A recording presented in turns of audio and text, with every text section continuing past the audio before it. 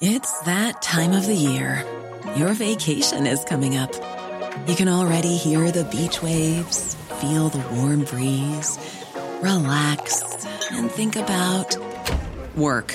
You really, really want it all to work out while you're away. Monday.com gives you and the team that peace of mind. When all work is on one platform and everyone's in sync, things just flow. Wherever you are, tap the banner to go to Monday.com. When you make decisions for your company, you look for the no-brainers. If you have a lot of mailing to do, Stamps.com is the ultimate no-brainer. Use the Stamps.com mobile app to mail everything you need to keep your business running with up to 89% off USPS and UPS. Make the same no-brainer decision as over 1 million other businesses with Stamps.com. Use code PROGRAM for a special offer. That's Stamps.com, code PROGRAM.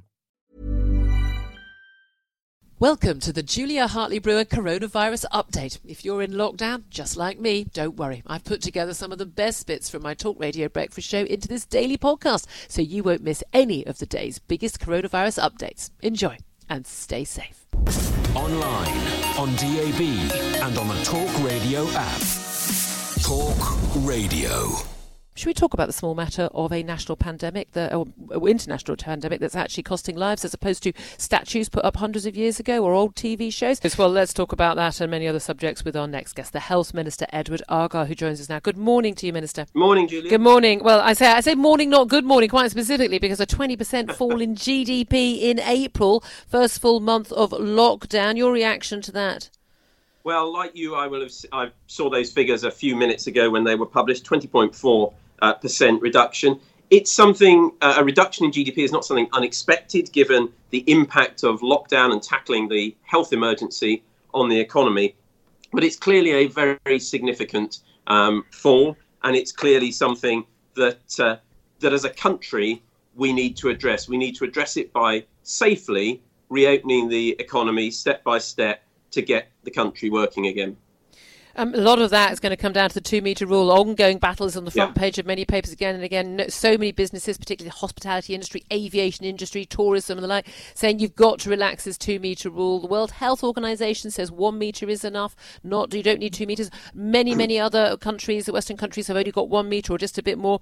When is the government going to actually make that decision? SAGE, they keep batting it back to SAGE. SAGE has said it's a political decision. It's up to the Prime Minister to make the decision to allow these companies effectively to reopen. When is that going to be done? Well, that's right. And I listened to Andre just now on your show, as I always enjoy doing. He's right. We need to get the country back to work, but we do need to do it in a safe way, both for those working in those businesses and to avoid the risk of a second wave, but also for people to have confidence to go out and shop and participate in the economy again. You're right that there are mixed views around the world, indeed, on the 2-metre rule. You've got countries like Canada and Spain, which have 2 metres, the same as us. You've got countries like America, I think, with 1.8 metres. You've got others at 1.5 and others at 1. The science on this and the scientific consensus on this is mixed. There is a scientific debate going on. The advice we have at the moment from our scientists in SAGE is that 2 metres significantly reduces the risk of transmission compared to, say, 1 metre. But you're right, it is ultimately going to be, on the basis of the scientific advice, a ministerial decision. Advisors advise, ministers decide. And it's something that is kept under constant review because there is, as has been said by many, both on your show and on others, there is always a balance to be struck between getting the economy moving again and getting the country moving, but also continuing to protect public health and avoid the risk of that second wave, which would be hugely economically damaging. Let's also talk about what is needed to get everyone back out, not just to school, but to work and get normal life resumed. And this is the test and trace system. We were promised a world-beating app. No sign of that anyway now. No, not even a date for when we're going to get that to go. Your boss, the Health Secretary, Matt Hancock, was with Dido Harding at the press conference at Downing Street last night, revealed that 31,000 new contacts have been traced, but a third of those who tested positive don't give their contacts, which is one of the reasons why you're supposed to have the app for people who don't do that, or people don't even know who they've bumped into in a shop or the like. Is this test and trace system going to be enough to get us back working? Because on the face of it, it doesn't look like it's going to be enough to actually keep us safe. Well, I think it is, and I think it's got off to a very, very good start. These are figures for the first week into something that's been set up essentially from scratch. And you'll remember, I think it was about 10 days ago when I was last on your show, and quite rightly you pushed me saying, well, will we get the stats? Will you publish them and will you put them out there? Which we've done. We wanted to make sure they were right. So we've now put those stats out there. So quite rightly, you can question people like me about them. 67% response of those who tested positive, giving their contacts, 5,407 people. That is a very, very significant number for the first week of operation. But you're right, about a third didn't respond. Now, there are a range of reasons for that. Some of them, and we all know what we felt like, for example, if we've got very bad flu. This is a disease that's much worse than that. And therefore, you don't sometimes feel like responding to phone calls or text messages. So it's possible that some people didn't respond because they were, understandably, feeling under the weather. There are a range of other factors as well. But we're working very hard to get that number up. And of those that did respond and gave contacts, 85% of those contacts given, 26,985 people, so just shy of 27,000, agreed to follow the instruction to self-isolate for 2 weeks. So we've got a really high level of compliance on the basis of this. First week data, I caveat it with that, for those who respond with their contact details and who we've been able to. So you're hopeful it will be working? Start. Okay. I know you, but there's more to do. We have a very short time. I just want to get one more question in. And the National Audit Office report today has shown that two things. One is that PPE, the government, the officials in charge of stockpiling PPE, failed to stockpile PPE even in February when we knew about the pandemic spreading. And also that 25,000 elderly hospital patients were discharged to care homes without being tested for coronavirus at the height of the pandemic. Both of those things are unforgivable, aren't they? Well, let me address each in turn, if I may. First of all, on the PPE, I think the NAO report, and again, it only came out overnight, so I've only seen the headlines of that report and read them. But on the PPE, one of the things they highlighted was about the report late last year from NERVTAG, one of the government's advisory groups, suggesting that stockpiling of PPE should encompass a number of other items. That was accepted and taken on board, and the procurement for that was set in train to commence early in 2020. Obviously, that was overtaken by the pandemic and the demands of the pandemic and indeed global demand on PPE. But that was a late 2019 recommendation, which we accepted and which we acted to implement, obviously, with the pandemic then overtaking that. But we acted swiftly to deal with that. In terms of care homes, quite rightly, you most of the times when we've been on your show together, you've highlighted this because it is hugely important. Every single death in this pandemic, but every single death in care homes is a tragedy. What we've seen, I think Chris Hopson, the Chief Executive of NHS Providers, the organisation that represents NHS Trust, say, is that he is not aware of any systematic discharge of people from hospitals into care homes known to have or suspected of having COVID-19, that the discharges in February to April from hospitals to care homes were actually 40% lower. They were only lower because elderly patients hadn't been put into hospital in the first place. They were just busy dying in care homes without getting hospital treatment first. You know that's why. Hang on, and one final point, Julia, on that, which I was just going to say, and that also every discharge from hospital was a clinical decision as to what was best for that patient and what was safe. Across the UK, online, on DAB and on your smart speaker. Talk Radio. How would you like to look 5 years younger? In a clinical study, people that had volume added with Juvederm Voluma XC in the cheeks perceived themselves as looking 5 years younger at 6 months after treatment. Look younger, feel like you. Add volume for lift and contour in the cheeks with Juvederm Voluma XC. Reverse signs of aging by adding volume to smooth laugh lines with Juvederm Volure XC. For important safety information and to find a licensed specialist, visit Juvederm.com. That's JUVEDERM.com. Not for people with severe allergic reactions, allergies to lidocaine, or the proteins used in Juvederm. Common side effects include injection site redness, swelling, pain, tenderness, firmness, lumps, bumps, bruising, discoloration, or itching. There's a risk of unintentional injection into a blood vessel, which can cause vision abnormalities, blindness, stroke, temporary scabs, or scarring. Talk to a licensed specialist to find out if it's right for you.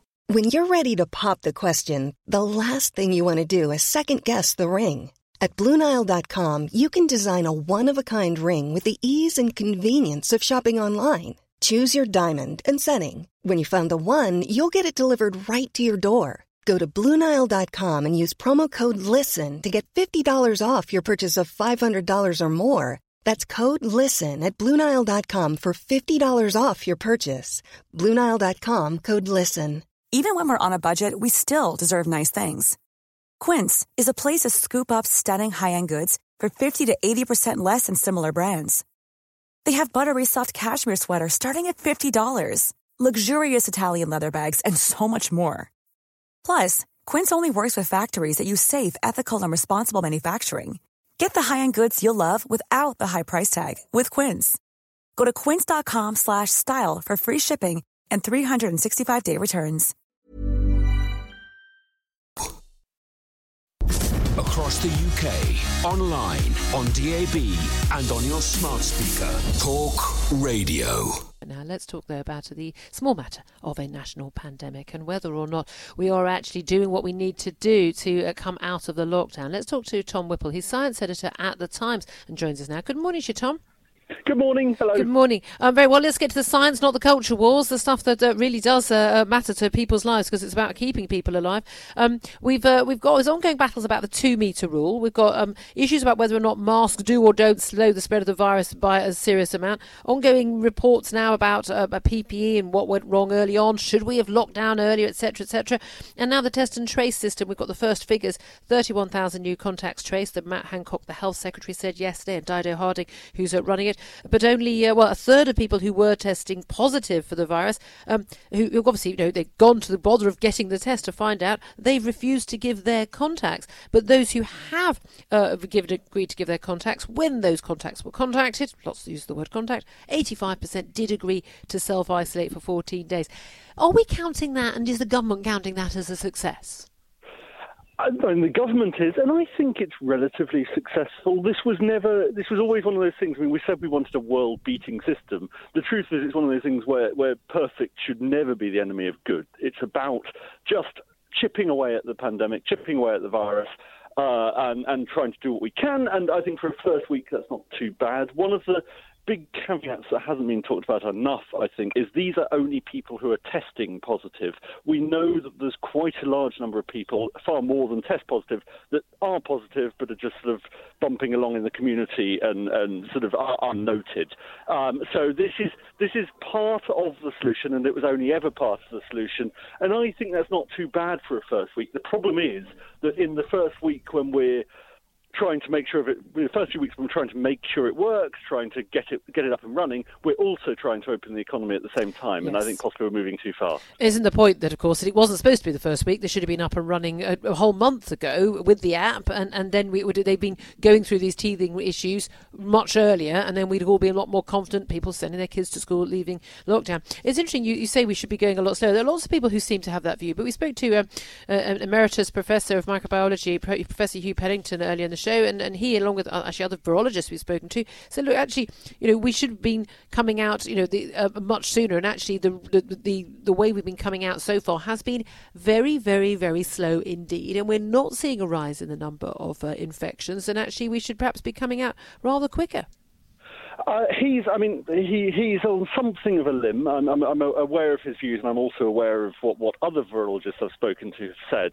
I would say that, yes, we are coming out slowly. The problem is that the infection is very well suppressed, but it's not crushed. We seem to be in a situation where it's just bumping along at roughly the same level, where it's ready to return. And it feels to me, and the people I've spoken to, that if we left it just a couple of weeks, this isn't about sort of, lockdown skeptics versus lockdown absolutists, yes. But the purpose of the lockdown was to suppress it to a level where we could cope with it.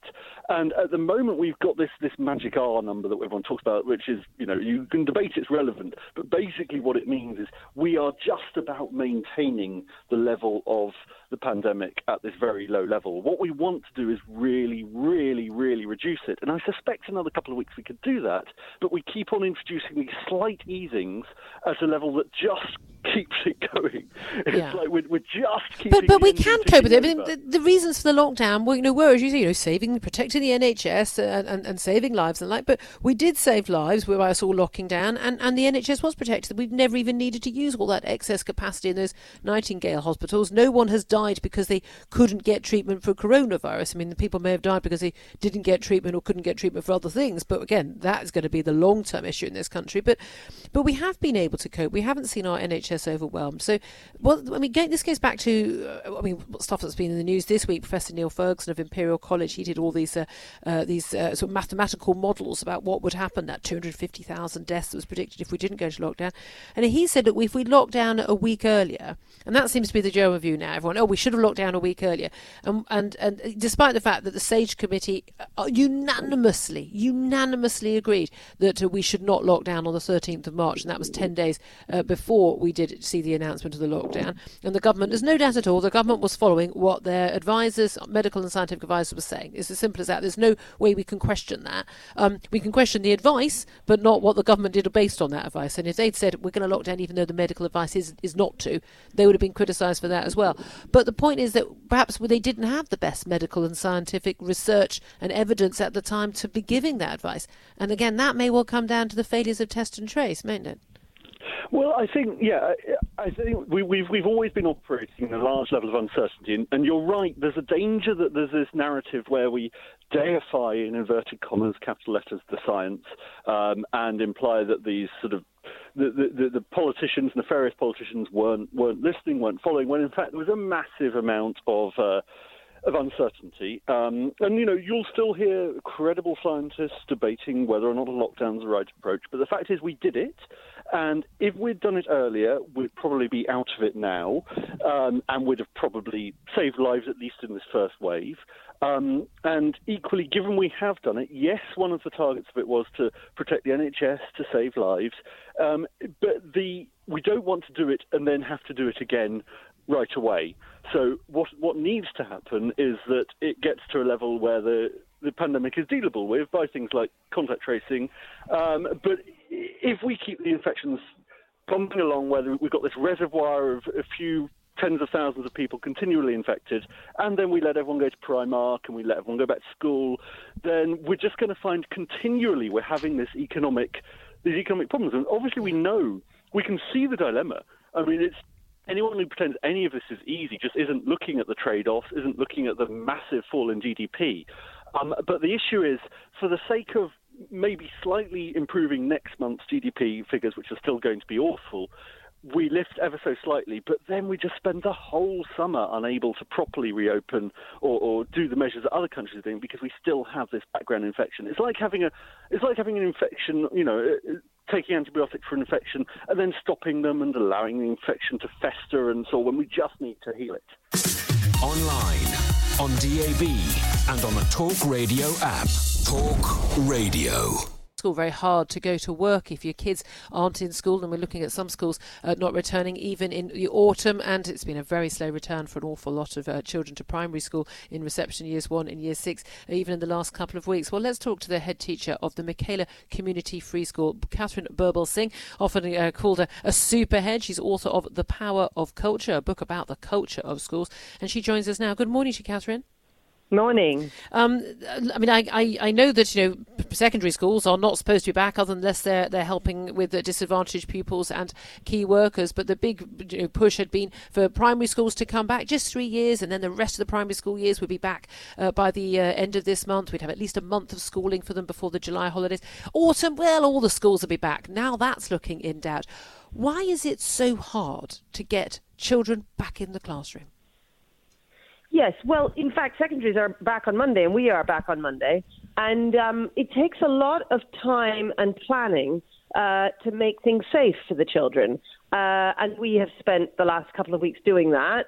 and we're excited about being back. But it is hard. The second thing is that in order for schools to be safe, you can only have a small number of children in. So we have a quarter of the children in at any one time for years 10 and 12. It means from a child's point of view, they're only coming in really once, possibly twice, depending on the year group, per week. And that's a bit odd because it's not like a normal school experience for them. And then in addition to that, the stuff you've got going on in school, you've got to have online learning happening as well. So it is a logistical nightmare for any senior team, really, to try and organise. Why is it, though, that some schools seem to be able to manage it and some don't? We're told, the private schools can do it because they've got a load of money, and a lot of the state schools can't. But some state schools are doing a brilliant job of online learning, and some aren't doing any online learning at all. They're just handing out a worksheet once a week via the teachers, via the parents. Why are some schools able to do it and some schools not? Yeah, well, I mean, there are different schools, just like, there are in any profession. There are good. Is it competence? And, well, I suppose. I mean, I to be honest, I don't know. I mean, I presume that some schools have more difficult time. I have a very young staff. So on technology, they are like ducks to water, and they can go with it really quickly. We also have a leadership team that's complete. And we know, when I say complete, we've got people in all the positions that need to be there. Some schools are lacking staff. Some schools, I don't know, for instance, an entire science department could be made up of supply teachers in some schools. They might be struggling in terms of staffing, and even at the senior level. So you might have interim deputies, interim head teachers, So depending on how secure and solid the school was to begin with, you'll probably see that reflected in the kind of online learning that's been provided.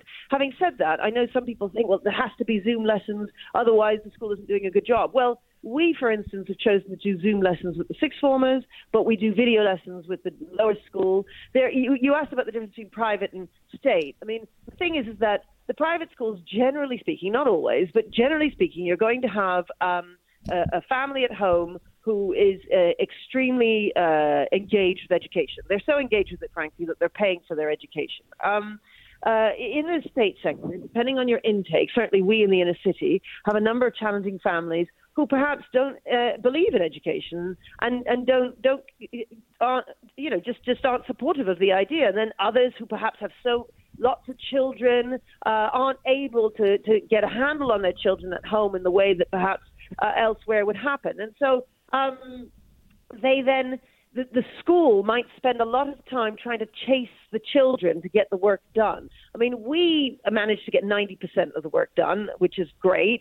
And we're giving a lot of support, for instance, to our year 11s who will be starting with us in the sixth form in September, and in helping them, because, I mean, the children in the year 11 who have just been left without GCSE exams to prepare for, I do worry about them in trying to start A-levels and so on in September. But,